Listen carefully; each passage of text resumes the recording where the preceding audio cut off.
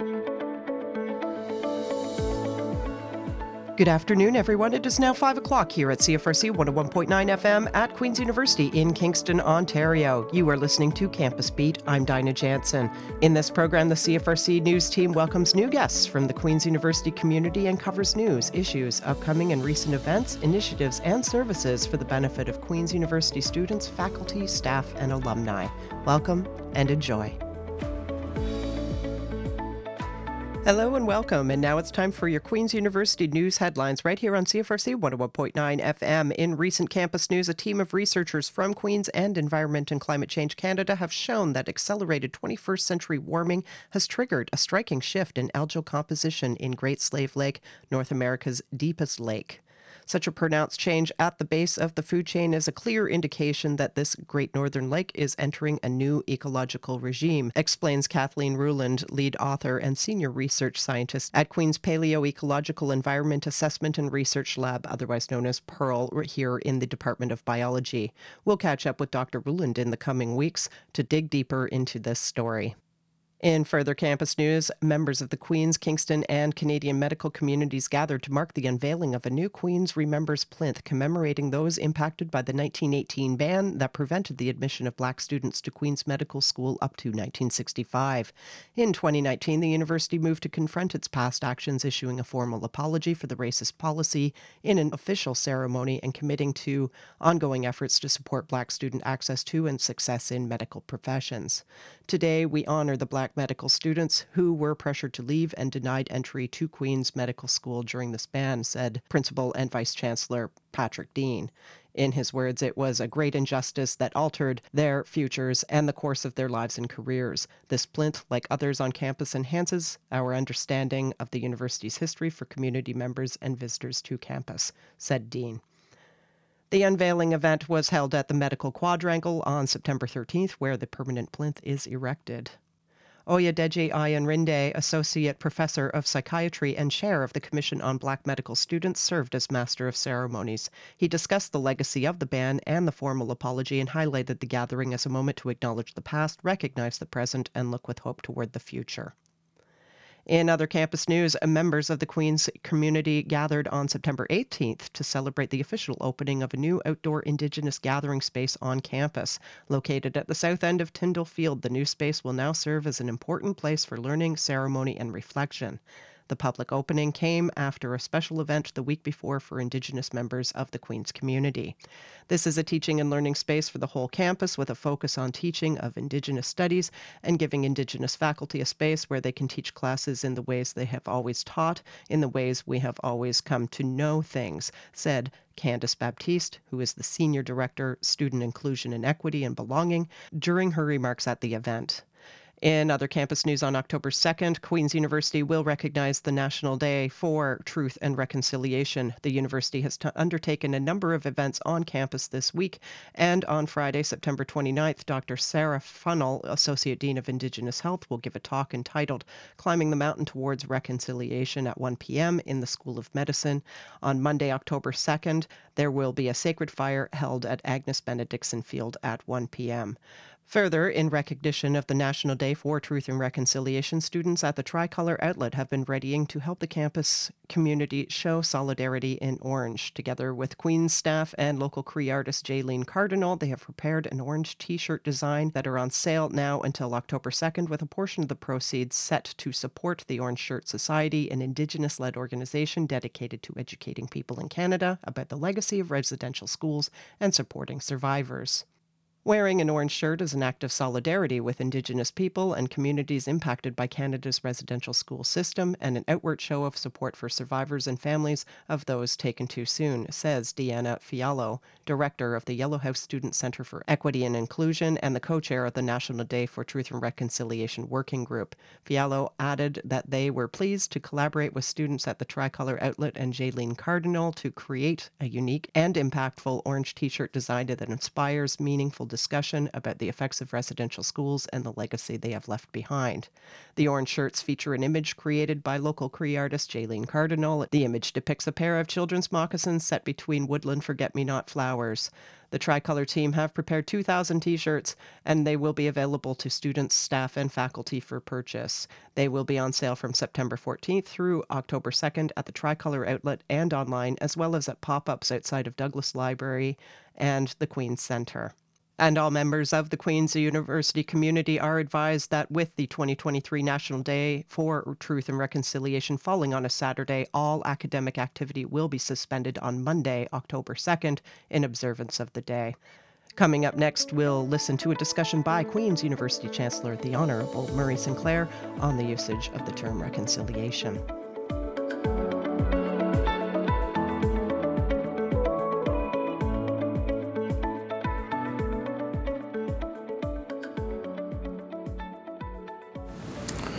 Bonjour, Nikanasuduk, Zenagijek, and Dijanakas, Vigodo Dem. Morning, everybody. Good afternoon to those who are watching in the afternoon. I'm Chancellor Murray Sinclair from Queen's University, and former senator, former judge. And I've been asked to talk to you a little bit today about the intention behind the use of the term reconciliation. What is it really intended to be about, and how should we be using it, or how should we be understanding it? Let me begin by pointing out that the term reconciliation was not a term that the Truth and Reconciliation Commission itself came up with.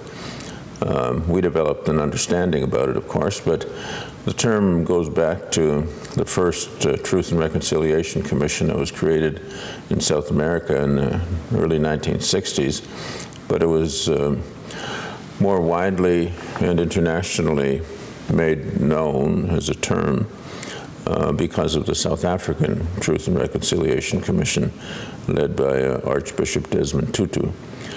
When we looked at the term as it evolved over the years and as it had been used by those various other commissions, and there were some 60 other TRCs around the world, we saw that the way that the issue of reconciliation was approached in the utilization of the term was different from one to the other slightly. The term itself, I think, really meant to establish a peaceful relationship or a new relationship, or to end an era of conflict between two peoples or more peoples. And the utilization of it depended often on the context. So in some parts of South America, for example, it was intended to address the fact that there had been armed conflict, armed resistance on the part of groups against the government, and the term was used in order to negotiate a peaceful resolution to those armed conflicts. So it had a different usage in that context. And in addition, in the era of the South African Truth and Reconciliation Commission, of course, we know that it was intended to address the process of moving from an era of apartheid and the impact of apartheid into a more peaceful coexistence between whites and South Africans. The era of apartheid had been marked by some serious violence that was taken against blacks by the South African government, and to the extent that people were murdered, people were eliminated from existence through disappearances or kidnapped and sent elsewhere. So the focus of their commission was really to try to bring perpetrators and victims together in order to see if the perpetrator himself or herself and the victim of that perpetrator's acts could come to a peaceful understanding of things in order to avoid having to prosecute everybody who had committed a crime during the era. And it was because crimes had been committed on both sides. And so it was to avoid having to go through the use of the criminal courts. In Canada, of course, the Truth and Reconciliation Commission was created in order to address the impacts of residential schools, and I think also intended to address the era of oppression that was created following Confederation in Canada to force Indigenous people to give up their cultures, their languages, their lands, and assimilate forcibly, if necessary, into Canadian society. The intention was, of course, to eliminate them as a separate and unique racial group, with the intent being, of course, that the government would thereby find it more easy to get access to their lands, to force them into urbanized settings so that the government's support for their communities or need to support their communities could be reduced. And so while the focus initially was on getting Indigenous people, First Nations people, to move from their broad territories onto smaller Indian reserves, ultimately the focus became to urbanize them. And so in the 1950s, for example, we see a policy of forced urbanization. And so that was how the issue of the conflict resolved or evolved over the years. But during that time, of course, some significant abuses occurred. Children were taken away from their families, often for no good reason, and placed into residential schools forcibly to be assimilated. Residential schools were publicly supposed to be about education, but very little education took place there. No child, for example, ever finished a residential school experience and able to utilize that education in order to get into a post-secondary institution. Often they'd have to go to a public school in order to get a complete education so they could go to university or some post-secondary education program.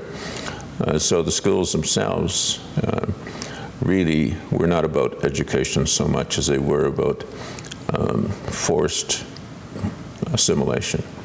And when you hear about the experiences of residential school survivors, about having their hair removed, having their skin bleached, having their traditional clothing taken away from them, being forced to not speak their languages, being physically punished about that, often as well not even being allowed to speak to their brothers and sisters, because then that would tend to permit them or cause them to speak their traditional languages. Visits to the schools were limited. The government created, of course, the pass system, and if a parent was going to visit a child in a school, they had to make certain promises before they'd get a pass in order to go to school. But the real intent, of course, was to annihilate Indigenous people as a unique cultural and racial group. And to that extent, the actions of the government and Canadian society generally during that period fell very much within the definition of genocide as used in the United Nations Convention on Genocide as adopted in 1949, which included the forcible assimilation of children from one group into the culture of another group so as to eliminate their racial identity. And so the fact that it was a genocide was easy to conclude, but the Truth and Reconciliation Commission in Canada was required not to make findings of criminal wrongdoing, and that would have been a finding of criminal wrongdoing. So in our report, we refer to it as cultural genocide. Genocide not through the killing of people, genocide through the forcible assimilation of people. And so when you look at that, the question then becomes, if we're going to talk about reconciliation, we have to talk about it in the context of what we need to do in order to allow Indigenous people to regain their culture, to regain their languages, to regain their sense of identity. Because it's only in doing that that Indigenous people will be allowed to revert to or to continue on their path of identity, on the path that was created for them initially, that they were following and had been following for thousands and thousands of years before the arrival of European settlers, and one that they were most comfortable with, that certainly marked them to be a part of an important group. But one of the things we have to keep in mind is that while the intention of residential schools had been to forcibly assimilate Indigenous people into Canadian society, the racism within Canadian society was so strong that Indigenous people never had a chance of ever being treated as equals. And so that lack of equality was also part of the reconciliation issue. And dealing with the issue of racism is part of what reconciliation needs to be thought of here in Canada. And there are other aspects to it as well. Of course, reparations for what was taken and what was done, reparations for the injuries that were caused, reparations for the loss of language, recognizing that the terms of actions that governments need to undertake, as identified in the United Nations Declaration on the Rights of Indigenous Peoples, are an important part of the reconciliation movement, because the UN Declaration itself was a focal point on reconciliation, and so we refer to it in a number of our calls to action in the TRC report as an important part of what the reconciliation movement is about. And that is the perpetrator, in this case the government of Canada, taking steps to allow Indigenous people to regain those things that the government itself took away or forcibly removed. And they must do things at equivalent cost and with equivalent effort to ensure that they can regain those things back. So the practice of their cultural teachings, the practice of their traditional teachings, their spirituality, their sovereignty over the lands that they have not properly surrendered or that have not been properly taken from them needs to be recognized. The courts are working somewhat to recognize that aspect of reconciliation, but there's a lot that needs to be done, because Canadian society has been approaching reconciliation from the perspective that, well, as long as we admit that things were done wrong in the past, or that injuries occurred, and that proper compensation needs to be given, some lands need to be given back, then we're good, and we can just move forward. I've heard the expression often that Indigenous people just need to get over it and move on. And the reality is that that's not an easy thing to do, and we shouldn't expect that easily to be undertaken by any group that has been so long oppressed. 11 generations of Indigenous people have experienced that oppression since Confederation and continue to experience it to this day, because we still have not come to understand what it is that we must do to stop the systematic and systemic racism now that we have to face, not just the blatant racists, but also the unconscious racism that systemic racism so clearly involves. In simple terms, reconciliation ultimately is about this phrase: I want to be your friend, and I want you to be my friend, and I want us to see each other as equals, so that whenever I need your help, you will be there to give it to me, and whenever you need my help, I will be there to give it to you. And if we can think of reconciliation in those very simple terms, then it will help guide the actions that we need to follow going forward. It needn't be complicated, as complicated as we are making it, but it is something that will strike deeply at the way that this country has evolved. So I hope that helps you in your thinking. Miigwech.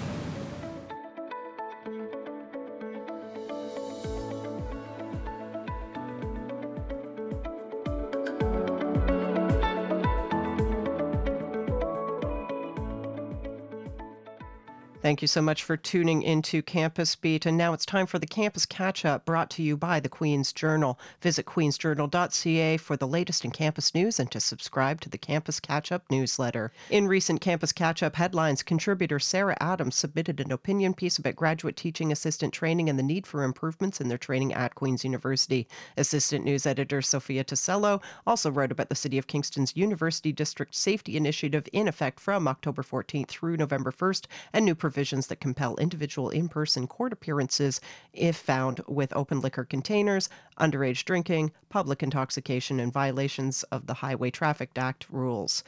Assistant news editor Michaela Shetler also covered the first Care Not Cops police abolitionist workshop that took place on September 20th, and assistant news editor Susie Lenster also covered the drumming circle for Indigenous students held each Tuesday from 1 to 2 p.m. at the Four Directions Indigenous Student Center. Learn more by subscribing to Campus Catch-Up and visiting queensjournal.ca today. And now over to Erica Singh with more in Campus News. Thank you, Donna. Hello, my name is Erica Singh, and these are your Campus News headlines for the week of September 28th. First, the AMS has released its commission budgets for the 2023 to 2024 academic year. Most commissioners presented balanced budgets for approval by AMS Assembly, which are unanimously approved. Notable changes include an increased allocation for campus affairs, which has doubled to $99,500. Focusing on harm reduction initiatives and financial support for students. The External Affairs Commission budget decreased slightly, with part of the commissioner's salary redirected to the Academic Grievance Center. The Social Issues Commission budget increased due to 2 full-time commissioners, with initiatives relating to hiring equity policies and sexual health campaigns. The Environmental Sustainability Commission is organizing events and opposing development, while the club's budget has increased for club support and projects. The OUSA budget primarily covers membership and conference expenses, and there are plans for in-person office hours and voting for AMS elections. In other news, on September 20th, Care Not Cops, a police abolitionist coalition of students and the community members here at Queen's, hosted an open workshop to discuss the police presence on campus and the role of peer-to-peer security services, Queen's StuCons. The group aims to promote networks of care within the Kingston community and among Queen's students instead of relying on a police presence. They are concerned about Queen's pledge to donate $750,000 to the Kingston Police over 5 years and argue that the school should invest in harm reduction strategies instead. Care Not Cops has heard from marginalized students who have had negative experiences with the police on campus and believe that increased police presence will disproportionately harm these students. Queen's StuCons, while intended to ensure student safety, were also discussed at the workshop, with some questioning to whether they represent a form of policing on campus. The debate continues as the group prepares for large party weekends, aiming to teach students how to hold the police accountable and care for each other independently. Next, representatives from Queen's participated in the Sustainable Development Goals, or SDGs, Action Weekend at the United Nations headquarters in New York City from September 18th to the 19th. The Queen's delegation included Heather Aldersey, Special Advisor to the Principal for Sustainable Development Goals, AMS President Kate McCaig, and PhD student Victor Odell. They focused on advancing Sustainable Development Goals. The SDGs adopted by the UN in 2015 aim to address global challenges such as poverty eradication, environmental protection, and peace promotion by 2030. At the summit, leaders discussed progress and strategies to achieve these goals, emphasizing the need for urgent action to meet the 2030 target. Queen's is actively incorporating the SDGs into university activities and encouraging student involvement in driving a change towards a more sustainable and equitable world. Thanks, Erica. And now we're going to hear more from Erica and her conversation with the Arts and Sciences Undergraduate Society. Thank you. Last week, I had the opportunity to meet with the president of the Arts and Science Undergraduate Society.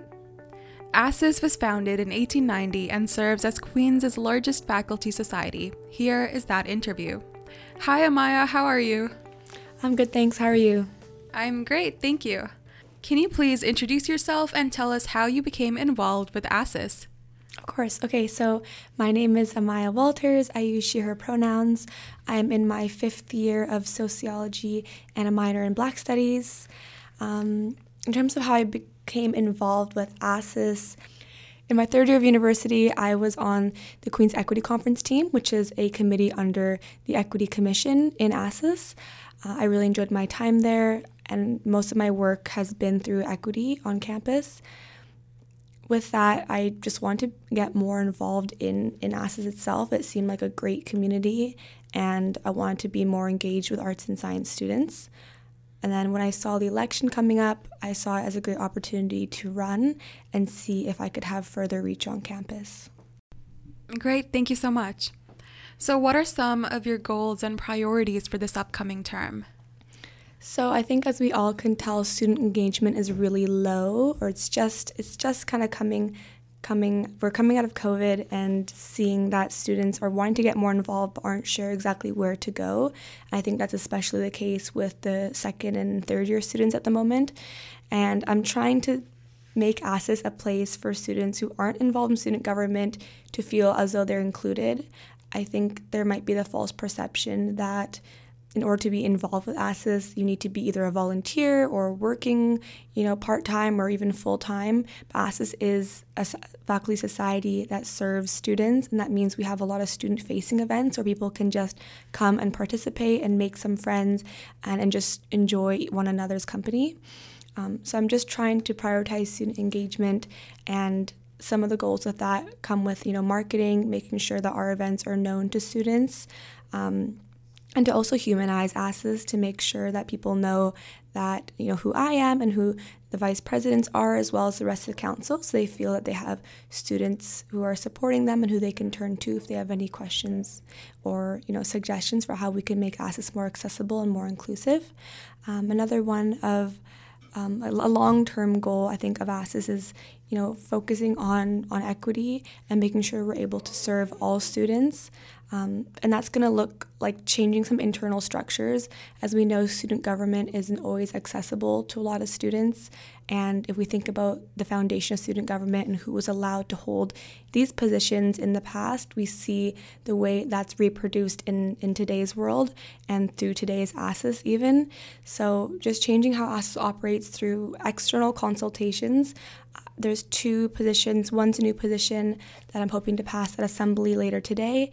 It's the Black Student Liaison position, and this position will allow myself to consult with a member of the Black student community, to gain some insight into how we can better serve them and what kind of gaps are present.